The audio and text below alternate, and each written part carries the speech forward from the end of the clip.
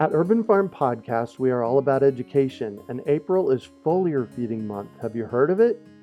It is a super simple application of spraying liquid organic fertilizer on your trees and garden plants. The leaves, branches, and trunks are incredible at absorbing nutrients. And if your soil isn't great or your pH is off, foliar feeding is a quick and long-lasting fix to get your plants the nutrients they need. Want to learn more? Join us for our free online webinar on how to apply this amazing process to your gardens and fruit trees. Visit urbanfarm.org to sign up.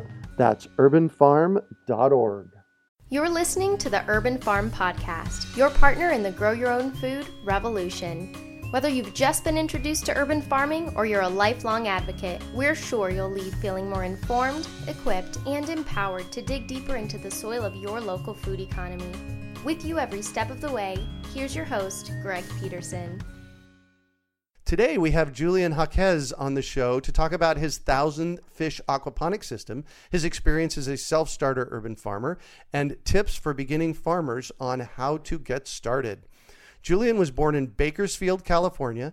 After graduating from college, he experimented with various entrepreneurial projects and eventually found his niche in urban farming, go man go, and self-sustaining technology. He started his first garden after a year of preparation and was soon motivated to expand his work to include more urban farming projects. He is currently preparing to build a self-sustaining micro farm. Welcome to the show today, Julian. Hello. So I just shared a bit about you. Can you fill in the blanks for us and share more about the path that you took to get where you're at now? Well, I really don't like working for other people, so I had to find something that I can do where I can take charge on my own. I few jobs and just started getting into business for myself. Then went back to getting a few jobs and just started, just up and down. Oh, Nothing was fulfilling. Yeah, I hear you. That I couldn't work for anybody else either, so I completely understand that. Yeah, you try to do something good for the company, and if it's not for their path that they're taking, they just shut you out, and Perfect. That's kind of frustrating. Yeah, perfect. So let's talk about urban farming and how you got to where you're at in your urban farming adventure. So after that, I just tried to look for something. I researched online what needs to be done to help anybody and everybody, and seen a lot of problems with food recalls and all that bad stuff of poverty and kids going hungry, and I just wanted to find something that would help. And I started seeing that you guys, like especially yourself, are into the smaller farming and not huge, big, 30, 40, 100-acre farms. Right. And I've seen that it's possible to make a lot of food in a smaller area. Instead of going square footage, you do cubic feet. Oh, there you go. To the sky. Oh. Tell us more about the stacking it. You said going toward the sky. Tell us more about that. Well, yeah, vertical farming. I saw that people were starting to do tower farms and multi-tier farms. I started with the multi-tier. I didn't go with tubes going, straight up. Uh-huh. I did tiers where I put the soil inside rain gutters. I've seen somebody do that online. Oh, nice. And so I started doing small vegetables like radishes and spinach and romaine lettuce, and it grew just fine. I can grow it all together. What's not cool is we have gophers. All right. And with doing the tier farming, you eliminate the gopher problem entirely. Uh-huh. So now you can do your vegetables without not worrying about going out there and it's gone. Uh-huh. It got pulled from the ground. So once I started doing that, I was really excited that I can get something done, and I did it in like maybe I think it's like a 200 cubic foot area. That's what I measured it. Uh-huh. And it was very comfortable. Like I have a few disabilities that I'm getting ready to work on through my medical stuff. Uh-huh. And this made it a lot easier to do gardening. I didn't have to be bent over all the time, right. Picking weeds and all that. Exactly. So with the multi-tier, I was able to reach it at, my standing level, or just sit on a chair and tend to the vegetables like that. Oh, perfect. Julian, if I was to, walk into your farm and we're looking around, can you tell us about it? What does it look like? Do you grow fruit trees? I know you're into aquaponics, so tell us what it physically looked like. Well, I have a lot of different ideas that I gather from around the world online, uh-huh. and I just utilize that in my backyard. So every square footage that was available, I looked online and seen what people are doing to be able to fill up those spaces. So we got a few herb trees. We got a whole chili garden area. along my fence, I grabbed the big rig tires, cut the sidewalls out, smashed them together, and those are my grow beds instead of using going over and buying wood. Oh, interesting. I did that, and we did a garden mesh underneath it, and I threw the soil in there, and right there I grew peppers and tomatoes, whatever the season asked for. I take it out, then replant new stuff. On my fence, I got the rain gutters, filled those up, threw more radishes, more lettuce. I got chickens too, and they just tear it up whenever. I was going to say that have it vertical like that will have the chickens not be getting into it as much, huh? Yeah, the chickens, the dogs, any animal that is a nuisance for your garden, it won't be able to get to it. And in the back corner, I have a garden. That was my first garden I started. It was just on the floor. Then I started doing tiers. Then I expanded it a little more. I threw a chicken wire and threw plastic over it to make it basically a greenhouse. And now we're adding in I added in an aquaponics pond. I just got a solar power pump that's going to be pumping the water through the trellises, and that's my new project for that. And got a huge, like 45-year-old orange tree that I wrapped the fence around it. And I threw my chickens in there, and they just love living in there. So that utilized that orange tree as a chicken coop. And then over on the other corner, I have it's going to be the workshop where we just get gathered together here in the community and neighborhood. Oh, perfect. And we can have aquaponics going right there. Yeah. And I also have a grow room. Oh, really? Tell me about the grow room. The grow room was fun. It's fun building it. It's basically where I start all my seedlings at. And do little experiments with different types of lighting. That's where I started LED lighting in there. Oh, right. And thought that was really fun. I got donated a CO2 gas tank, so I got plants growing in there at a little faster rate. And oh, wow. So CO2 helps them grow. Yeah, if you do it in the right amount. If you do too much, it hurts them. If you do too little, might as well just breathe in there. There you go. There you go. All right, fantastic. So I asked you before we started, I said, hey, what is the name of your farm? And you said it was Prosum, Prosum Living, right? Yes. Yeah, so can you, and what I liked about that was the story behind it. So tell me the story behind that, would you? Well, yeah, I was, when I started all this and the business plan and everything, I was just trying to look for a name that I felt was something that can catch attention and be meaningful, not just some name I put together. And found out that I was going through the whole alphabet of Latin and found the word prosum, and it means to be a benefit, to do good, which whenever something does something cool or good, we say, hey, that's awesome. And it's actually the root word of, the Latin origin of awesome is prosum. Oh, nice. How about that? How fantastic is that? Prosum living is awesome living. Cool. Nice. So in the intro, you said you took a year to prep for your garden. Can you tell me a little bit about that? What were you doing during that year? Just hitting the books and going online and seeing who was full of it or who had it all, and just learning from everybody online. I really wanted to see if this was the direction I was going to go, because I have a lot of businesses before, and I just didn't want to jump into something that I thought was going to be cool. And in the end, I'm just, like I said, I'm fulfilled before. So I took a few classes of ancillary here and there, and just kept learning until I finally said, you know what, I'm ready to do it. And I jumped on it. Perfect. So if you could do it over, would you still spend a year preparing, or would you have jumped in sooner? If you think about it, I wish I would have just jumped in this right out of college and just been living the life now. But I feel that the path you take is the path you deserve. So I wouldn't do it any other way. Oh, fantastic. What I learned is key to the way I feel about everything now. Yeah, perfect. So no, I wouldn't do it over.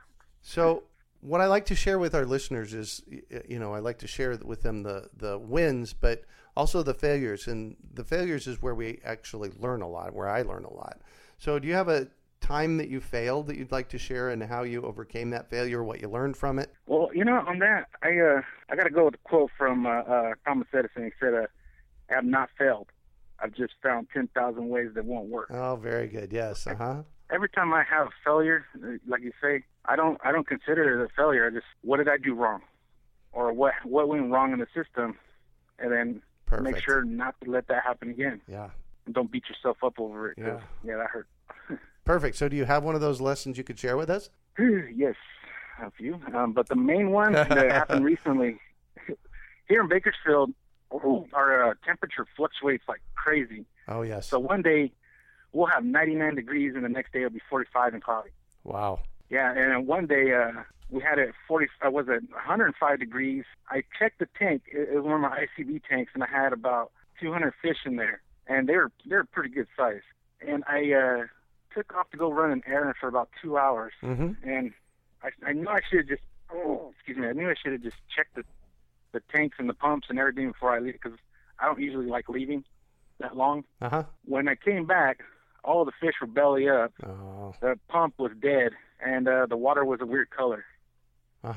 So what I found out was when the temperature is that high, over 100 degrees, the dissolved oxygen is just eliminated once the water is no longer moving. Yep. So that hard lesson was right there was when it's hot, you need to pump the oxygen as much as you can, even add more if you have to. Yeah. But you got to keep those fish comfortable. Did the pump fail? One of the fish, I didn't secure the filter part very well. I guess one of the fish wanted to go in there and make it its home, and it got stuck in the pump and just shorted out the breaker, I guess. Yep. We had to go flip it back, and they just all died because it's just stagnant water. Yeah. So I feel my failure right there was just my neglect to double check everything before I took off. Yep. Yeah. Perfect. So what do you consider one of your biggest successes? Being interviewed by Greg Peterson. Thank you. I appreciate that, but give me another one. My greatest successes was after I did the year of my self-education. I put together the business plan and got a few things together, and I set out to look for some funding just so I can get this started. And believe it or not, one of my family members, first person that I talked to, they said, "Sounds awesome. How much do you want?" I was like, whoa. So I consider that my biggest success, where my plan was so foolproof that the first person I went to go talk to was ecstatic about wanting to help me help other people. So Perfect. Talking about how to be about fish. Yeah. So what value does urban farming bring to you? Community, healthy living. I feel that we all need this everywhere. Yeah. Food banks, homeless shelters. That's the value of what urban farming brings, because you can literally plop a urban farm on the back corner of an asphalt parking lot, or the back corner of your garage, back corner of your house, anywhere. Doesn't matter where you're at. Got it. So what drives you? What drives me is now that I'm really deep into this, I see that there's a lot of kids here, especially in my town, families that go without eating.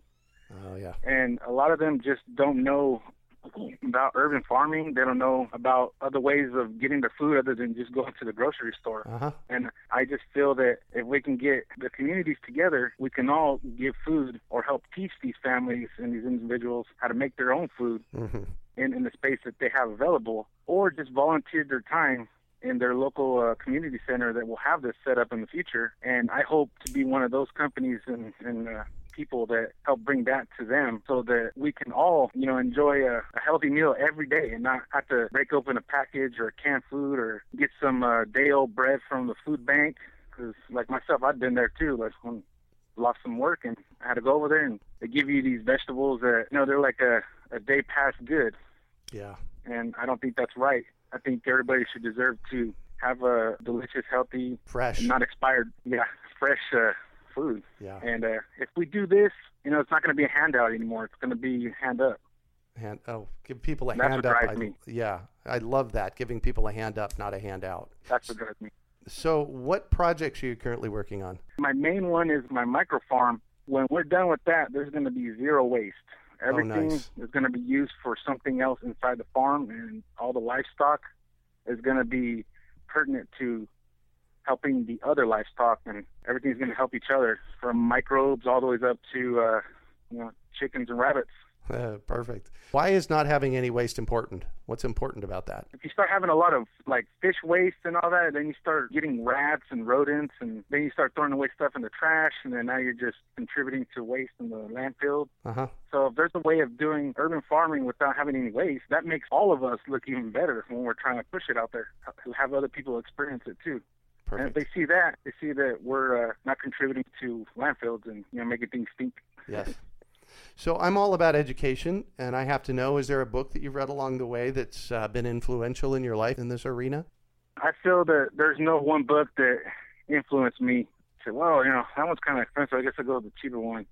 To be honest with you, it doesn't matter about the price. If you learn one thing from that one book or this book or another book, that just made that book priceless. Because if it's something that can help you in your technique or your methods that you do, that's going to take away wasted time, maybe wasted money, and just make your system grow a lot better. So, right. I feel all books are influential to me. Yeah, perfect. So what one final piece of advice do you have for our listeners? Don't give up. Whenever it gets hard, keep moving forward. There's always a way to do something better, so gotta find it on the internet or through your local urban farm shops and anybody else that can give help, especially like podcasts like yourself or any other websites on the internet that have been doing it for a while. So That's where I got my info from. Perfect. So what is the best way for our listeners to get a hold of you? My email. Okay. prosumliving@gmail.com. PROSUMLIVING. And y'all know the rest. At gmail.com. Perfect. Thank you so much for joining us today on the show and sharing your experience. It's been great having you. We really appreciate it. That's all for today. Thanks for joining us on the Urban Farm Podcast. We hope you enjoyed today's episode of the Urban Farm Podcast. Remember to listen 3 days a week for tips, advice, and resources to help you on your journey with urban farming. You can find us on the web at urbanfarm.org or send us an email to podcast@urbanfarm.org. In the words of Vincent van Gogh, great things are done by a series of small things brought together. Be encouraged that with each lesson learned and skill developed, you are one step closer in the direction of your dreams. One of the first things that many of us learn when we start to garden is how to water and fertilize the soil. But there is an exception to this rule, and it's called foliar feeding. You should foliar feed or water the leaves of your plant with liquid fertilizer when you want certain nutrients to be absorbed better. Not only are the leaves great at uptaking liquid fertilizer, if your soil isn't very good or your pH is off, foliar feeding can help your veggies and fruit trees quickly get the nutrients they need to thrive. If you're ready to start foliar feeding for maximum growth, yields, and quality, head on over to urbanfarm.org/feed the leaves to see our selection of foliar feeding products. That's urbanfarm.org/feed the leaves.